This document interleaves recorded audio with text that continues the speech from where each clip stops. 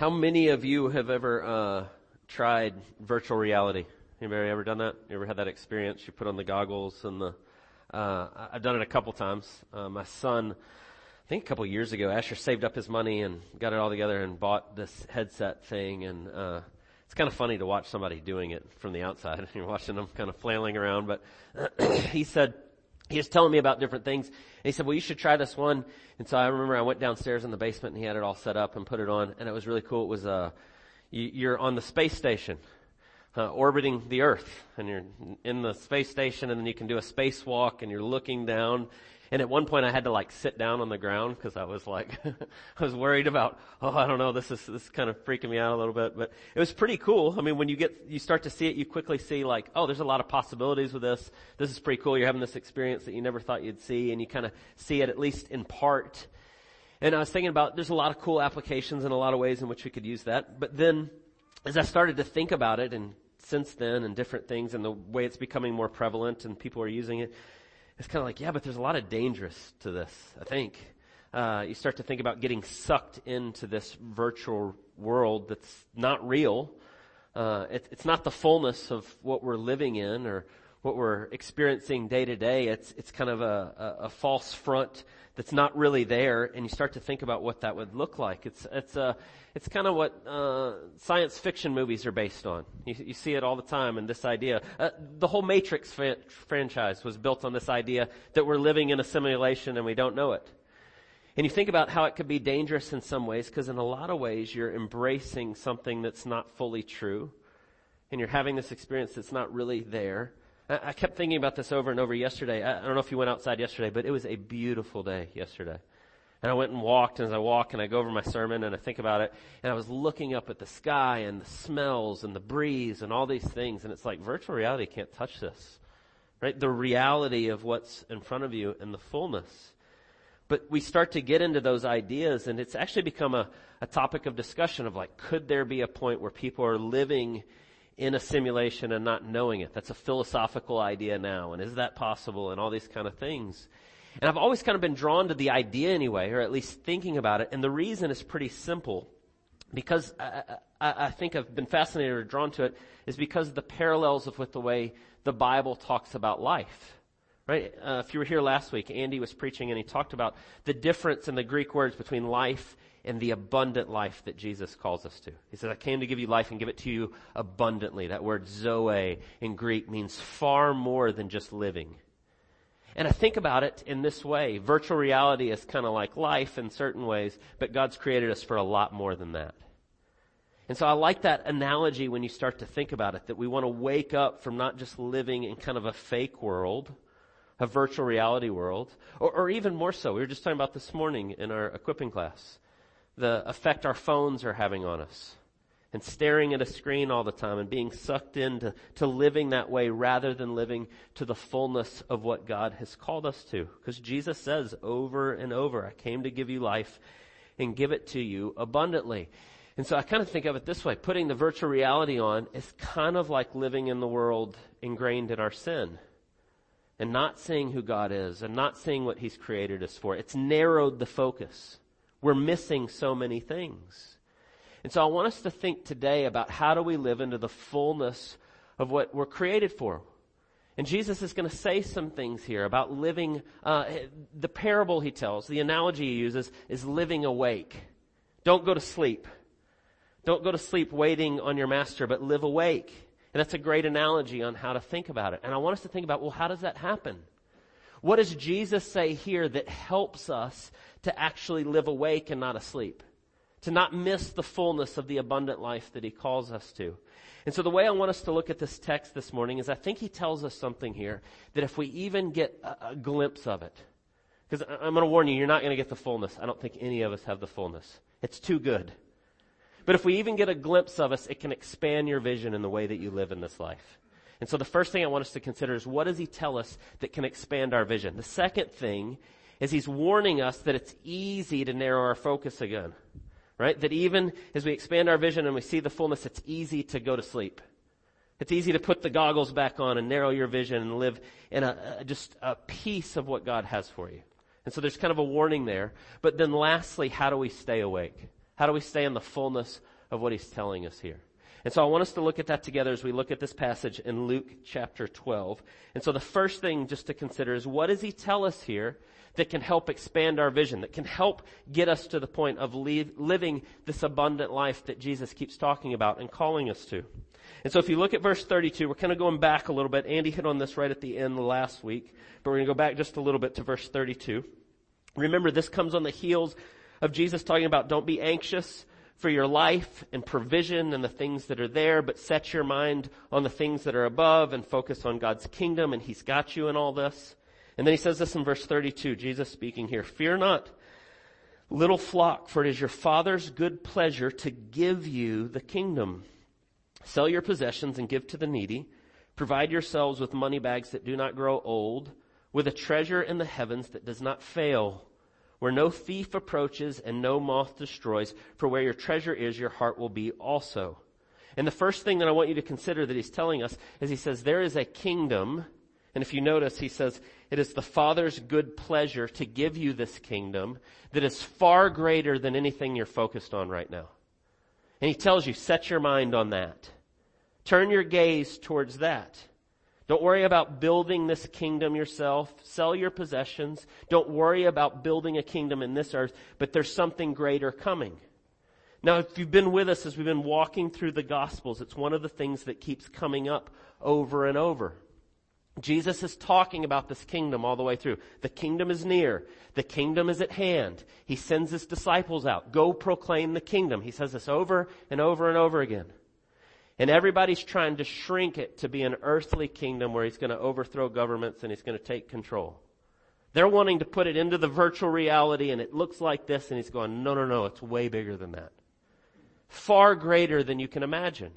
And he keeps saying it over and over, and he says the Father's good pleasure is to bring you this kingdom. And you go, well, what is he talking about then?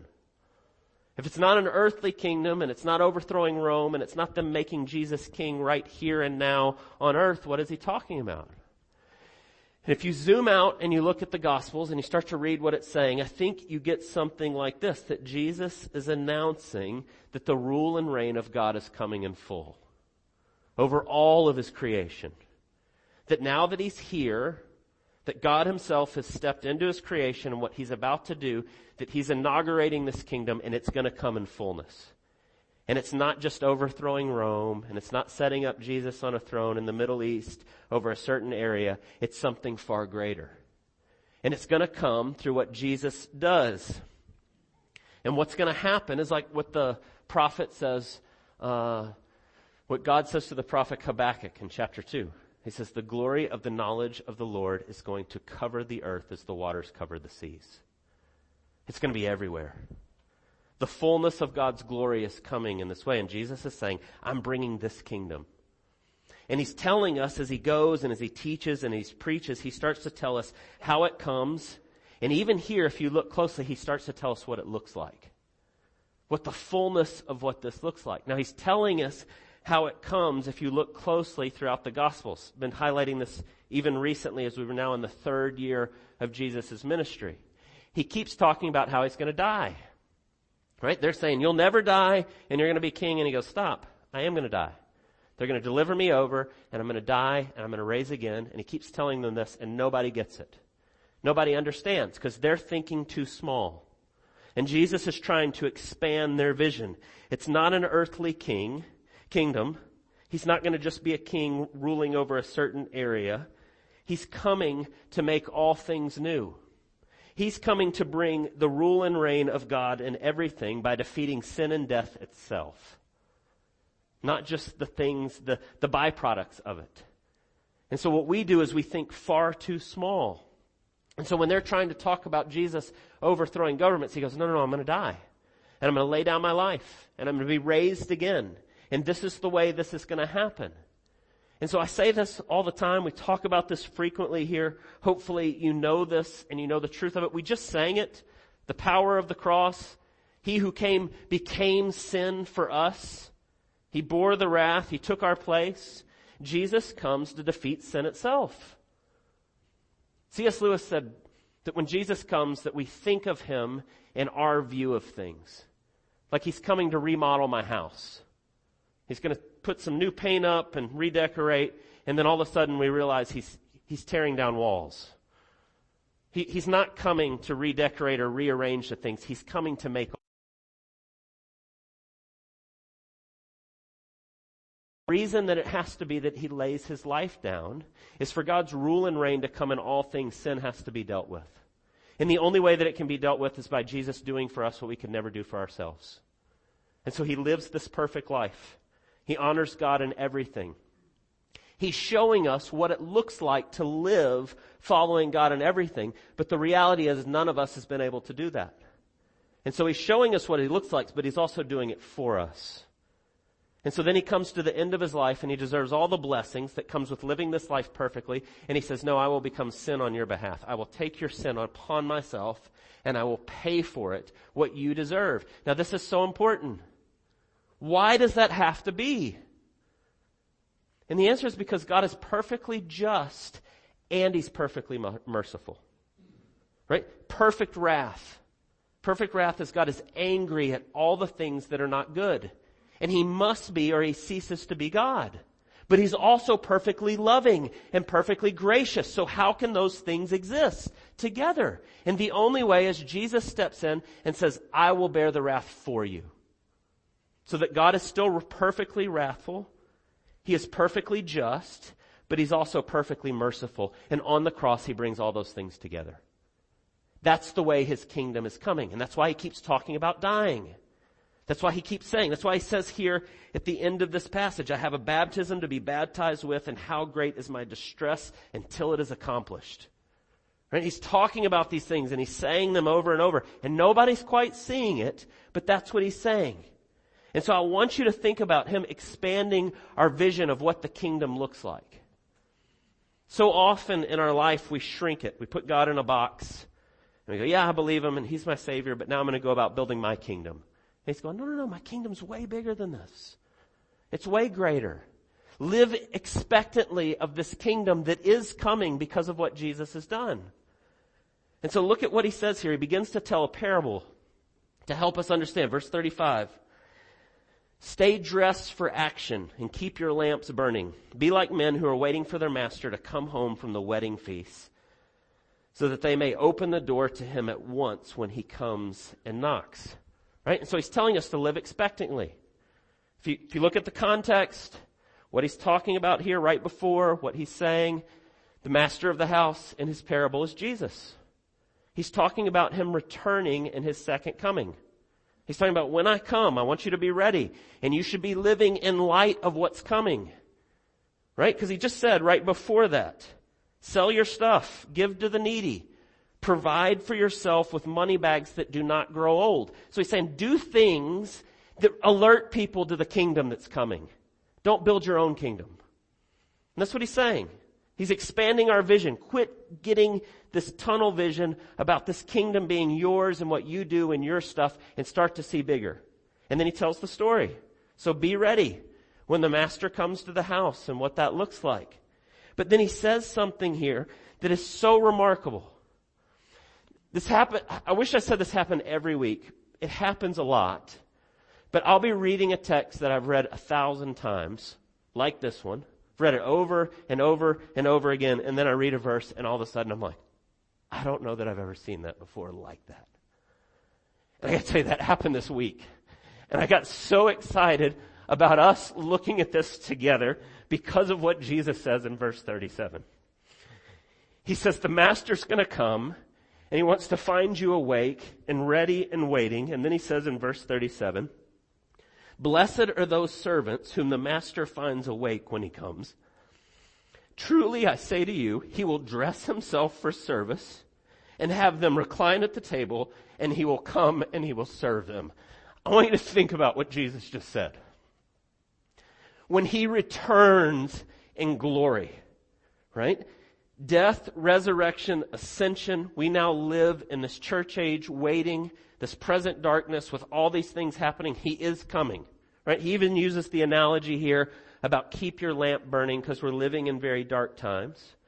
And he says, but when the master comes and he finds you awake, he's going to have you recline at his table and he's going to serve you. This is Jesus in all his glory, returning, and you're going to stand before him. Remember the beginning of this passage.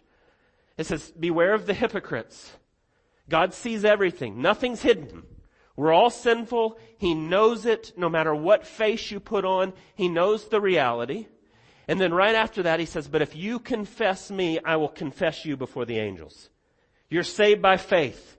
You're saved by trusting and loving me and putting all your hope in me.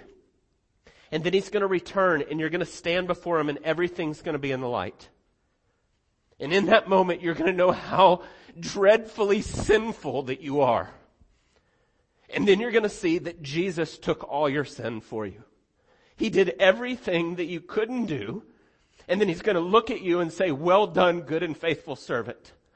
And you're going to know that everything good that you ever did was because of his grace. And it is going to be so clear.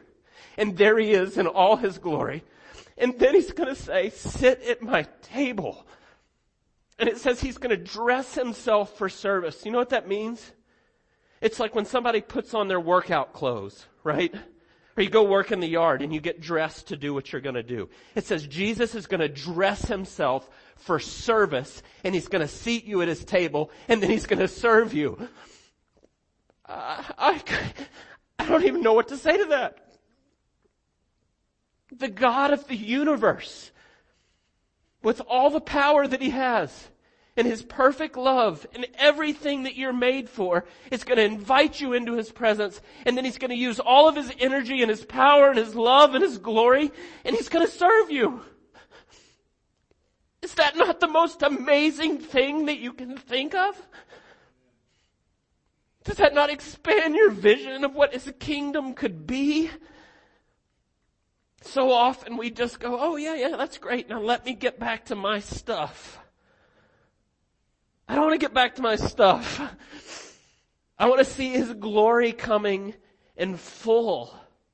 And I read that this week. I texted my brother and I said, can you believe this verse? And he texted back and he said, full of glory, our Savior, but still a servant. I thought, oh, yes. And that's what he tells us. And that's what he says here. That he's going to come and serve us in this way. And I'm going to tell you, we don't have words for it. No matter how I try, I can't explain to you the glory of what that's going to be. There's a few verses, though, that I think help get you to it. Colossians chapter 3 says, when Christ, your life, appears, and the word used there is Zoe, the fullness of your life, what you were created for. When Christ, your life, appears, you will appear with him in glory. We read over those things, we gloss over it, we miss what that word actually means. When Christ, the very thing that you were created for, that is everything that you hope and dream, that is everything that you've ever desired, appears, you are going to be like him in glory. Wow. You hear how amazing that is. 1 Corinthians 2 says, no eye has seen, nor ear has heard, nor heart of man has imagined what God has prepared for those who love him. That's what's coming. Romans 8, I consider the sufferings of this present time are not worth comparing with the glory that is to be revealed to us. And that's the kingdom that's coming. And that's what Jesus is saying. How often he tells those parables and he has that one line in there and we gloss right over it. That when the master comes, he's going to seat you at his table and he's going to serve you. Wow. What a beautiful, beautiful picture. Jesus is calling us to trust in him and trust in his kingdom and what's coming and the glory that's to be revealed. And I truly believe if we would start our day, if we would put that before us, if that reality, because of what Jesus has done, and we can trust it because of the resurrection, because of what he has accomplished, it's not just blind faith, it's because he came and he died and he rose again and he's done this work and he's finished it. It is coming. Late in his life, I say Jonathan Edwards used to get up each morning and he'd meditate on heaven for 20 minutes before he did anything else. He'd expand his vision of the kingdom that's coming and what God is doing. and then go and live out of that reality. And so what would it look like if we began to do that and began to operate that way? But if you look closely at what Jesus says here, he tells us, though, that it's easy for us to lose that vision. It's easy for us, if you use the analogy of what he's saying here, to go to sleep, to forget this, right? Like if he tells us here in verse 35, stay dressed for action and keep your lamps burning. Be like men waiting for their master to come home from the wedding feast. They're keeping their lamps burning because it's nighttime, right? Ancient times, there's no electricity. Somebody's coming to your house, you got to keep the lamp burning so they can find it and they can see it. Right? I don't know, maybe some of you live way out in the country here, away from everything. You turn off all your lights. It's completely dark. Right? We don't usually experience that today because we have electricity everywhere, but that's the case. So he's talking about the darkness and coming. And so keeping your lamps burning, being ready, is staying awake. It's now nighttime. Or if you look at verse 43, it says, blessed is who is the servant whom his master will find doing so when he comes. And he's talking about the comparison between going to sleep, growing weary of his return, letting the darkness overshadow you versus staying awake. And the reason he's saying it is because there's a real temptation to get overwhelmed by the things of this present age. Right? The Bible says this. We live, if you take biblically what it says, we live in the last days. Biblically speaking, the last days have been from Jesus' ascension until he returns. Those are the last days. We're 2,000 plus years in counting, but all of that's the last days. And the Bible talks about the darkness that will come and what will happen and the struggles that will be there. And we see it. We see it all around us. All these things that are seeking to pull us away. These things that are seeking for us to go to sleep. And so I want you just to think about what that means for a second. If we're going to resist going to sleep, what does that even mean? What does it look like to be asleep? Good example. This happens to me probably at least once a week. Joanna and I will say, long day, whatever, she'll go, you want to watch a show? Or we'll talk about, hey, you want to finish that movie we were watching? And we'll get all set up and we'll turn it on. And I start to doze off. Right? I'm watching, I'm engaged, and then all of a sudden, I'm waking up, like waking myself up. And I didn't even realize, right? And you know what happens? I startle myself awake, and I look. I see if she noticed. Sometimes she's laughing at me. Sometimes she's like wiping the drool off my mouth. Sometimes she doesn't notice. Sometimes she's dozing off too. But sometimes you doze off and you wake up, and then what happens? You look at the movie and you're like, I have no idea what's going on. I don't even know who these people are. And then I'm like, I'm so tired. I just want to go to sleep. I don't even want to try to know anymore. Just let me go to sleep. And that's what it looks like. But I want you to think about that. When you start to doze off like that, you lose the plot. The same thing happens spiritually. We start to get taken into the things of the world. And really, when you think about what it means to be asleep, is we kind of miss the plot. We turn to the temporal over the eternal. We forget the glory of what is coming. And when we do, instead of keeping our eyes fixed on God's kingdom and being part of that and bringing the fullness of that and revealing of that, we start to build our own kingdom. We start to make it about our things and our stuff. In fact, I think Jesus even says that in these parables he's telling here. Right, verse 42, the Lord said, who then is the faithful and wise manager, whom his master will set over his household to give them their portion of food at the proper time? Blessed is the servant whom his master will find doing so when he comes. Then he says, truly I say to you, he will set him over all his possessions. But if that servant says to himself, my master is delayed in coming, and begins to beat the male and female servants, and to eat and drink and get drunk, the master of that servant will come on a day when he does not expect him, and at that hour he does not know, and he will cut him into pieces and put him with the unfaithful. You go, whoa, that's pretty intense there. But what's he saying? Saying when you start to go to sleep spiritually, right? Same thing there, beginning, keep your lamp burning. Be prepared for action, be dressed for action, be ready. But then the one that doesn't, it looks like verse 45. Begins to take advantage of the people around them. begins to eat and drink and get drunk, begins to focus on temporal pleasures of this life rather than God's glory. And how easy that begins to overtake everything and what that looks like. And that's what it looks like to be asleep. Eat, drink, and be merry, for tomorrow we die. Or maybe today it's YOLO, you only live once. I don't even know if that's still a saying. I'm probably way out of date on that. That was probably like 10 years ago. But those kind of things, right? Like that mentality. It's like hedonism, right? Get as much pleasure as you can right now because that's all there is. And how easy that starts to seep in and be part of your life and what it looks like. But then in verse 46, Jesus says when the master comes and he finds you in that, he says he's going to cut you to pieces and put him with the unfaithful. And you go, whoa, it's pretty intense. The Bible talks this way a lot. It has these warnings over and over. And it's very stark in the way Jesus talks about it. And I want to be clear that what it says and what it doesn't say. You're not saved by your works.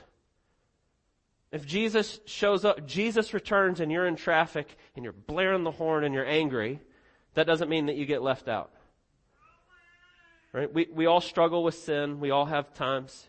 But what the Bible says is that if the entirety of your life is marked by sinfulness with no fruit in your life, then you probably don't know Jesus.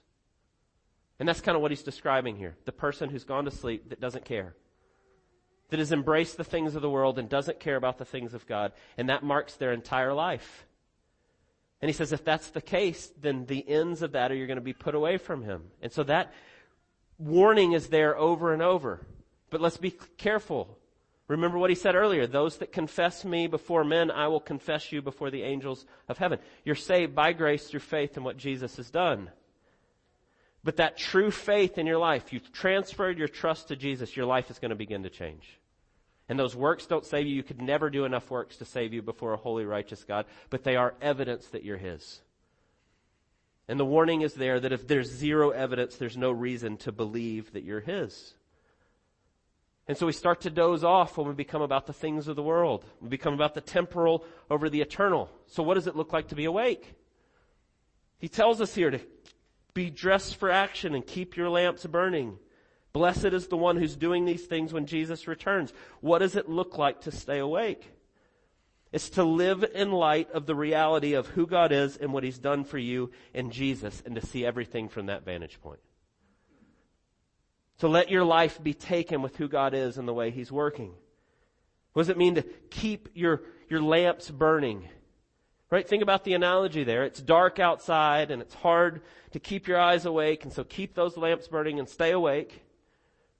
How do we do that in a really sinful world that's really dark and it's really hard to do so? It's a constant effort to keep a fresh grasp on the magnificence of who Jesus is. And that's a daily discipline of seeking his face every day.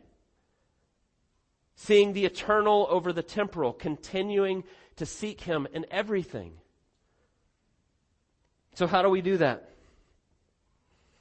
How do we live awake and not asleep? I think there's a couple things that he tells us here that are real helpful when you think about it. Verse 35, he says, stay dressed for action and keep your lamps burning, and be like men who are waiting for their master to come home from the wedding feast, so that they may open the door to him at once when he comes and knocks. I love the way it says that. Live your life expectantly of the return of Jesus. Be excited for what he's doing. Live your life expectantly for the dawning of the fullness of his kingdom. Right? He's already ruling and reigning, and he's bringing it, and we're seeing little bits and pieces of it breaking in now, but it's going to come in full. And he says, so live that way. Live expectantly of that. And the way in which you live expectantly of that is you seek his face daily. You behold him.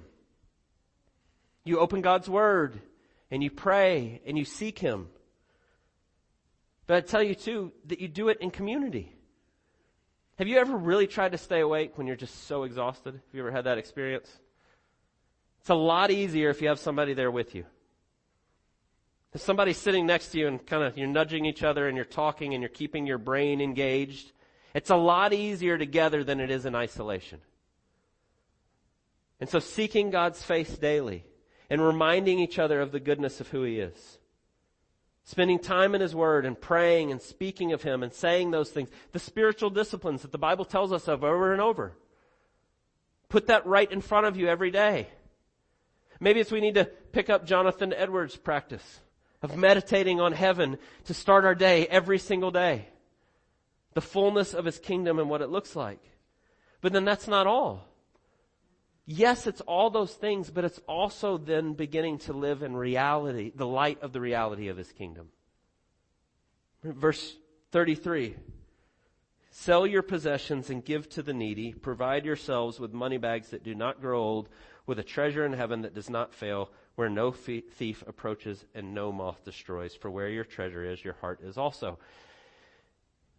Beginning to go out and seek to live out His kingdom right now. I heard it said once, many years ago, Michael Frost is a professor from Australia, and I love the way he says this. He says, God's kingdom is dawning, and it's coming in full, and we're kind of outposts of His kingdom right now. We're exiles living in a strange land, waiting for Him to return. And he said, think of your life as making trailers for the fullness of what's coming. Right? Like, what's a trailer for a movie? It's all the little best pieces of what's coming. And so begin to live like that. Right? Think about this for a second. If everything that you need and you desire and you ever want is coming in full when Jesus returns, you don't have to hold on to the things that are in front of you. You don't have to try to build your kingdom. Right? We go, I'm going to live this life. I only have one life to live. I'm going to live it to the fullest. I got to do all these things. And if I don't do all these, then I'm going to miss out. Well, guess what? It's going to be better when He comes. I don't know about you, but that has been such a great joy to me this year. There's all these things that I think I would like to do. Right? My first degree was architecture. I want to build houses. I want to build my own house. And I hope I get to. But I may not. And I've come to the reality is it doesn't matter.